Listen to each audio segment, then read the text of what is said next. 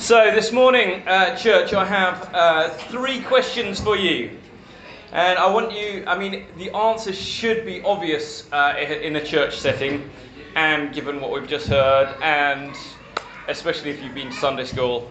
But I want to think how your life reflects these, and in your life, what would other people answer about these three questions when they look at your life? So the first one is, where do you seek wisdom? Where do you seek wisdom? Is it your mother or your father, a wise brother or sister, that uncle who always seems to know the right answer, a grandparent, or an old college professor you'll ring up if you need some advice? Do you have a book that you go to, or do you search the internet for advice? Perhaps you use a website like Quora or Yahoo Answers or even Reddit, and you throw a question out there and you search through the dozen or so answers, ignoring the silly ones, and then just picking out that right answer that happens to suit what you think. So where do you seek your wisdom? The second question is, where does your refuge lie? Where do you seek comfort? Where does your refuge lie? Where do you go to when you are in trouble? Or you need some help? The answer might be the same. It might be that person. Or it might be that you hide yourself in your condo or your house. It might be food. You might be a comfort eater. Or you might wrap yourself up in your duvet and you might try and go to sleep. I have to confess, those last two are kind of my thing. A little bit of food, a little bit of sleep, just to kind of relax myself. Maybe you escape to doing exercise, or that your house suddenly becomes very clean, or you have a book that you escape to. Where does your refuge lie? In a crisis, where do you go to? Who do you go to? And the last question is, what is your passion? What is your love? We all know that person who just talks about sport the whole time, or rugby or football. Any conversation you have with them, eventually it comes round to their favourite football team. They may be wearing the jersey, or they may have gone to various. The last thing that they did, the last major thing they did was go to a match. It may be that drama's your thing, that you love acting. It may be that, are you one of those parents who just talks about their children? We were having coffee the other day. Oh, but my children did this. Do we know those parents? Do we recognise that? What is your passion? Do you go on about saving the environment to your friends? Or perhaps it's about your marital statement. Oh, my husband's wonderful. Or, I wish I was married. I wish I had kids. I know plenty of my friends, who are one or the other. Sadly, singleness seems, or our marital status seems to define our lives nowadays. And somehow the conversation, again, comes back into the same place. What is your passion? What is your love? What comes out of your conversations? What do you revolve your life around? Now, unsurprisingly, the answer to those three questions, all three questions, are the same. And especially to the author of Psalm 119. And it's, some would say coincidental, but perhaps you might like to think, especially in this setting, that it's God's plan that the Gideons were brought today. Psalm 19. Now, knowing that I'm not a very busy person, Craig obviously gave me the longest chapter in the Bible. And as I read the psalm, I have to confess I couldn't read it in one sitting. It's a very long psalm. It's 117 verses. And what amazes me about reading this is that in the days of when the Bible were written, in fact, most of the way through the Bible's history, the Bible was passed down through an oral tradition. Now, I can't remember anything. I know because as a mathematician, I try and remember as little as possible. Maybe 2 or 3 times a year I tell my students, this is something you need to remember. And because it's such a rare thing, it's important. They know that it's important because I say, I never remember anything. This is something you need to remember. Now stick up your hands if you remember your phone number when you were a child. You know, when you were a young child, and I can see those people around my age and older who are sticking out with their hand, the phone number of your childhood house. Okay, how many of you remember one or two phone numbers of your friends? Yeah, okay. How many of you actually know, apart from your own number, remember your number, a couple of your friends' phone numbers now? No hands. No hand. Maybe one. Okay, maybe one. Okay, but we come to rely on so much more nowadays. We've got the Bible. I've got the Bible on my phone, and I've got the Bible, on my tablet, and we've got several Bibles there, and I've got various Bibles around. 117 verses. Imagine trying to remember that and passing it on. Now, the thing that makes Psalm 119 slightly easier, because 117 verses, that's really quite difficult. There's 2 things that make remembering it slightly easier. For one thing, it's a song. We know that the Psalms were written as a song. And in the kids' camps that I used to go on, we used to put little Bible verses to silly little songs. Like Old MacDonald Had a Farm, we used to have various verses to that, or Twinkle Twinkle Little Star, we used to kind of that, you can hear the tune now, and we used to say verses to that. And if you listen to the background music in the background, I'm sure that even if you've never made a conscious effort to learn the lyrics to a song, you probably have a good idea of what the lyrics are, especially when it's been repeated. As if you're listening to radio now, they tend to have 1 or 2 songs that maybe their Ed Sheeran song that they repeat again and again and again, In fact, I know many Christians who actually will refuse to listen to secular songs and exclusively listen to Christian music. Firstly, because the lyrics reflect the scripture, and secondly, because they're afraid of what the influence of non-Christian music will be. And while you may think that listening to music is fairly harmless, I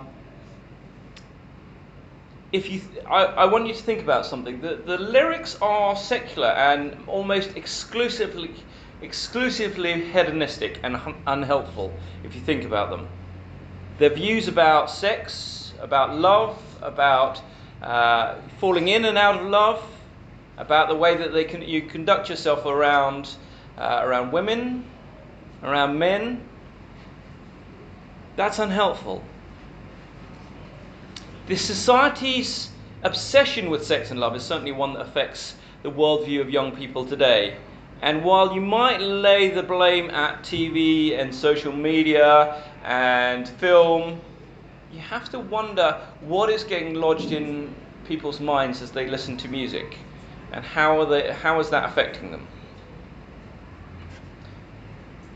The second thing that makes Psalm 119 easier to remember is it's something called acrostic, which means that it's listed alphabetically. And if you look down at your Bibles, if you turn to Psalm 119, you can see that each of the every 8 verses, it has a word at the top. Now those are the letters of the Hebrew alphabet. 22 letters of the Hebrew alphabet. Each is given 8 verses. And each of those verses starts with a letter of the alphabet. Now that will make it a lot easier to remember. Now you might have come across alphabet songs before. One famous example, for example, a favourite of mine is from the musical Matilda. It starts with, "So you think you're able to survive this mess by being a prince or a princess. You will soon see that there's no escaping this tragedy." And it's a very clever song, much better than I can put across. But Matilda's a great musical, and it does help when you're singing this song to know that the next letter is coming up, and that will help you remember it. Now, you might think that just starting each verse with the same letter would make it a little bit random. Like, Aardvark is a creation of God that is a strange and wonderful creature, and an acrobat shows human nature, and an anaconda is a lovely long snake. That would be bizarre. But somehow the author of this chapter, this song, has made it into a much more flowing passage with each stanza having a theme. And as we read it now, I hope that you can see that we have the sense of each section. We're not going to read the whole of the 117 verses. So, sorry about that. Otherwise, we will be here well past lunchtime. I'm just going to read the first 3 sections. So, if you haven't turned to it yet, let's have it in front. If you've got the Bible on your phone or something, then we are using ESV version. So, Aleph. Blessed are those whose way is blameless, who walk in the law of the Lord. Blessed are those who keep his testimonies, who seek him with their whole heart, who do no wrong but walk in his ways. You have commanded your precepts to be kept diligently. Oh, that my ways may be steadfast in keeping your statutes. Then I shall not be put to shame, having my eyes fixed on your commandments. I will praise you with an upright heart when I learn your righteous rules. I will keep your statutes. Do not utterly forsake me. Beth. How can a young man keep his way pure? By guarding it according to your word. With my whole heart I seek you. Let me not wander from your commandments. I have stored up your word in my heart, that I might not sin against you. Blessed are you, O Lord. Teach me your statutes. With my lips I declare all the rules of your mouth. In the way of your testimonies I delight as much as in all riches. I will meditate on your precepts and fix my eyes on your ways.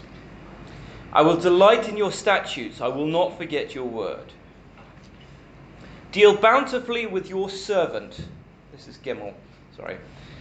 Deal bountifully with your servant, that I may live and keep your word. Open my eyes that I may behold wondrous things out of your law. I am a sojourner on the earth. Hide not your commandments from me. My soul is consumed with longing for your rules at all times.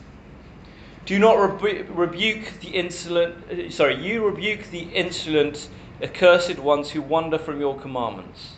Take away from me scorn and contempt, for I have kept your testimonies. Even though princes sit plotting against me, your servant will meditate on your statutes. Your testimonies are my delight. They are my counselors. So as we go on, I'm just going to pray and ask God to reveal his word to us. Father, we thank you that you have given and passed down your word, that you have made it clear where your passion lies. Lord, we pray that we can put aside the distractions of this week and listen to what you have to teach us, and that it can change our lives. In Jesus' name, amen. So let's keep that passage open to check what I'm saying. It's important that you check with the passage that I'm saying, what I'm saying is correct, and that you agree with it. You might not, in which case come and see me afterwards and we can discuss it. I wonder whether you've spotted the theme of Psalm 119, and therefore the answer to my three questions. In verse 1 it talks about the law of the Lord. In verse 3 it talks about his testimonies. In verse 4 it talks about your precepts. In verse 5 it talks about your statutes. You see, the answer is the Bible, the Word of God. And I wonder whether we considered these at all when answering those three questions. Where do you seek your wisdom? Where do you find your refuge? What is your passion and your love and your life? So you see, one accusation that is leveled at the evangelical wing of the church, and that is what Craig will describe this church as. It's an evangelical church, and that's one thing that I will describe myself as. But one accusation leveled at the evangelical church is that they often value head knowledge over heart. And one accusation that's leveled at the charismatic wing is that they often forsake the learning of the word for the following of their heart. The reason why I would call myself wholeheartedly evangelical is, and that's not to say that I don't also call myself charismatic, is that you cannot read these passages of the Bible, passages like these, in fact the vast majority of the Bible, you cannot read them and try and understand them and try and understand where the author is coming from without engaging your heart. Read it again, look down, and see the number of times he is using very emotive words. Do not utterly forsake me. With my whole heart I seek you. I have stored up your word in my heart. How can we analyze this? How can we engage with the author without engaging our heart?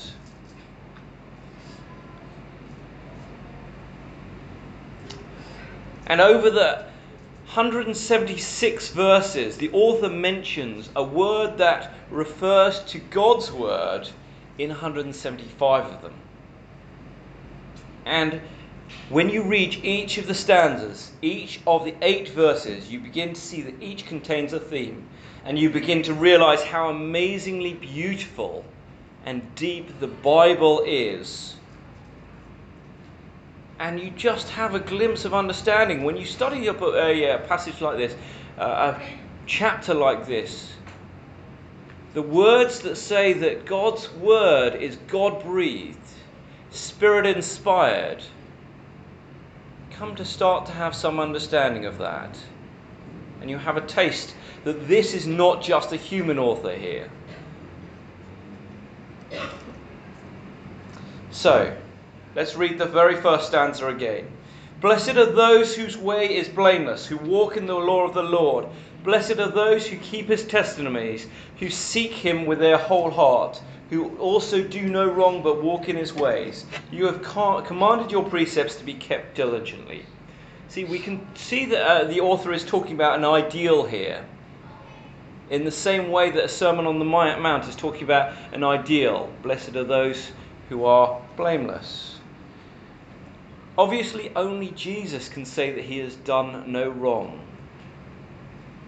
But God's people who are striving to be the saints, to be God's people, who have been forgiven and therefore in the eyes of God, through the salvation of Jesus, are now clean.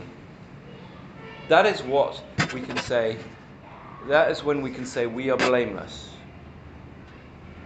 We don't always do right. And we don't always follow his commandments, his precepts. But sometimes we do.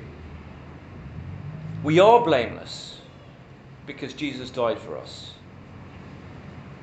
We do try and keep his testimonies if we are his children. There are times when we do no wrong because we are trying to follow Jesus' example. Verse 5.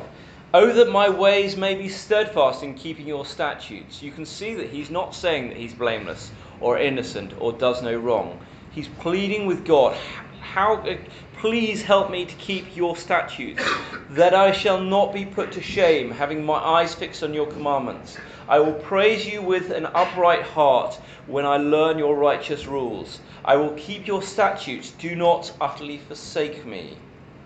You can see in the second half, he knows that the way to blessing is to keep the law of the Lord, to seek God with his whole heart, that he keeps his eyes fixed on God's commandment. He will not be put to shame. So I come to my first question. Where does your wisdom lie? This passage says, not in other people, not in wise elders,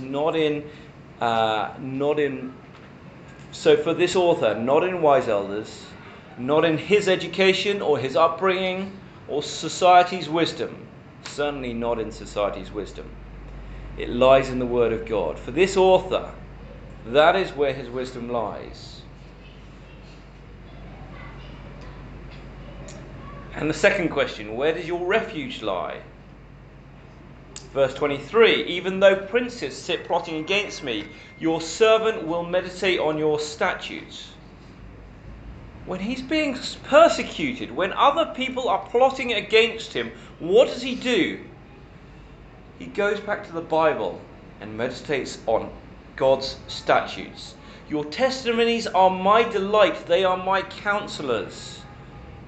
The wisdom lies in the Bible. His refuge lies in the Bible. The ESV, if you've got the ESV in front of you, the top of the chapter entitles this passage, Your Word is a lamp to my feet.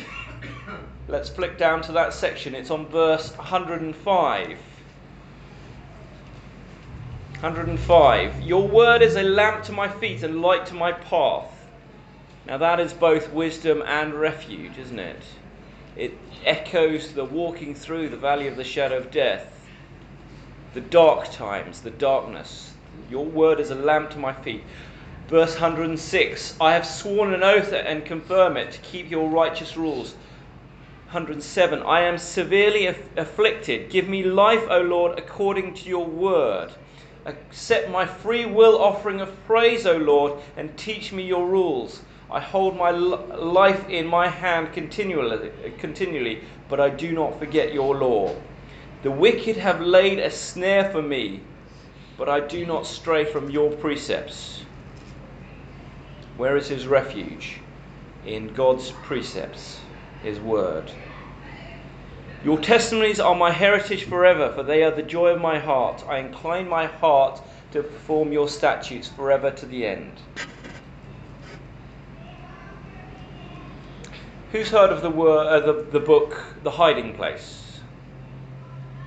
The Hiding Place is a powerful biography written partly by Corrie ten Boom about herself, about her family through the Second World War. She hid Jews from the Nazis during the Second World War.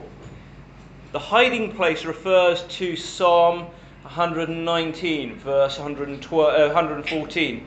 You are my hiding place and you are my shield. I hope in your word. For Corrie ten Boom, the Bible was her hiding place. When there is a crisis, don't comfort eat. Don't go and wrap yourself up in your duvet. Don't hide yourself away in your condo. Your hiding place should be the Word of God.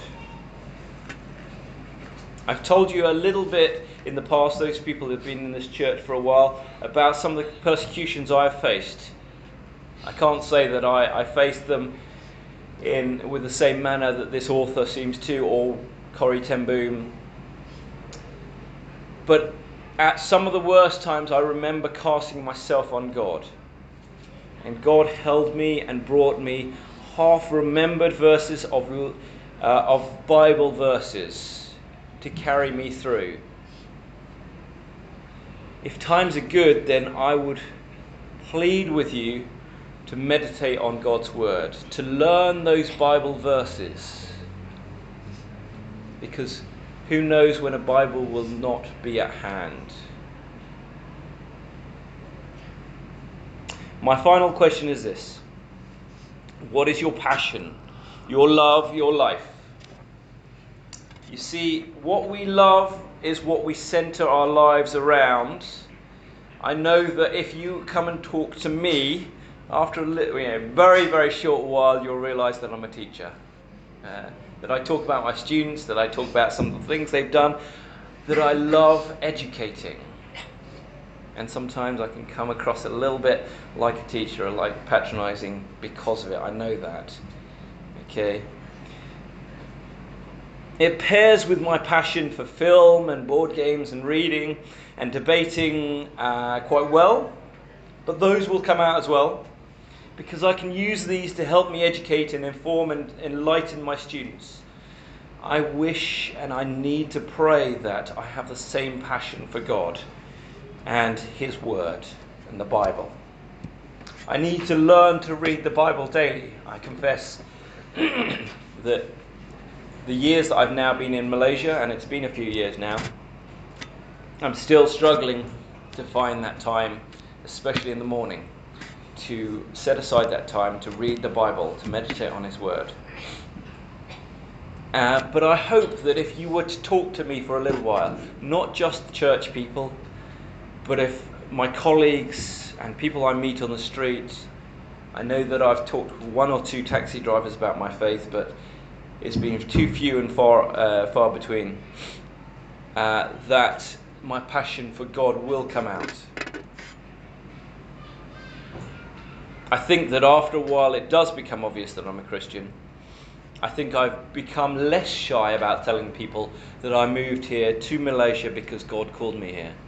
But I know that it's still far less than I will talk to people. I'm far more embarrassed, far more shy than telling people that I'm a teacher and that I love teaching. And if you don't feel that you can share your faith, then you have to wonder, what is your passion? How many of your colleagues, how many of your non-Christian friends know that Christianity is a big part of your life? Are you hiding your light under a bushel? Or are you witnessing for God? Because there's no in-between part there. Either you're hiding your light or you're witnessing for God. So how can we make God our passion? Well, let's have a look at what the author says right here. Verse 9. How can a young man keep his way pure? By guarding it according to your word. With my whole heart I seek you, let me not wander from your commandments. I have stored up your word in my heart, that I might not sin against you. Blessed are you, O Lord, teach me your statutes. With my lips I declare all the rules of your mouth. In the way of your testimonies I delight as much in your riches. I will meditate on your precepts and fix my eyes on your ways. I will delight in your statutes. I will not forget your word. He's saying that you should spend your time reading the Bible. Meditate on the word. Grow to love it. My students often ask me, how do I study? How do I revise? Well, sometimes it's a case of just getting on with it. And sometimes it's changing your mentality to actually learn to love something. Talk to others about it. Look up commentaries. Find what other people have said, spoke passionately about it. There are some great sermons online. If you don't know any, then I can point some to you that have great Bible teaching. really solid, great Bible teaching, but are also passionate. Have a look up the Gospel Coalition. The Gospel Coalition are very good at having sermons that are passionate about the Bible. So this week, what I want to do is I want you to ask those 3 questions. And I've actually done what I advise my students to. I'm not very good at this, but I've advised my students when they need to memorize something or when they need to think about something regularly is to write a post-it note and put it on my wall. I put it actually right next to my computer, which is probably where I spend most of my time. It's a terrible thing. But it's right there. And the 3 questions are, where do you seek wisdom? Where does your refuge lie? What is your passion, your love, your life? Let me pray.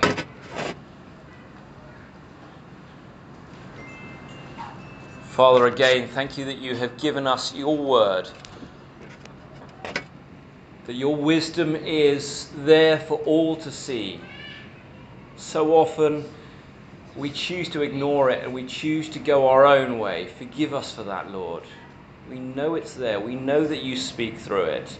And yet we choose to find our own answers.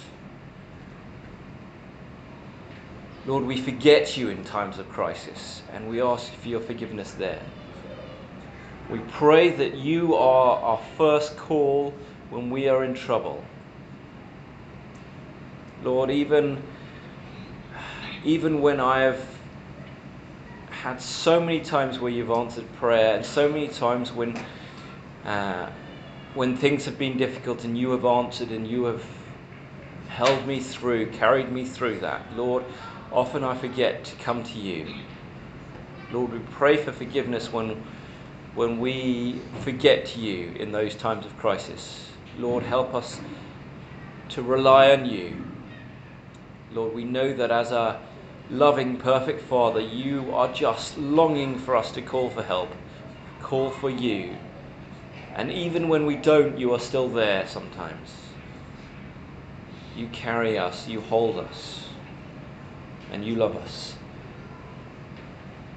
Lord, you are also there longing to have a relationship with us, to engage with us, to hear our prayers, to teach us from your word. Lord, we pray that you, through the Bible, can be our passion, our life, our love, that as a fountain out of our hearts, flowing out of our mouths, we can just speak about you to others. And that we can long to read your word and engage with you every day. Lord, give us the discipline, the strength to every day sit down and meditate on your word, even when it's difficult. In Jesus' name, amen.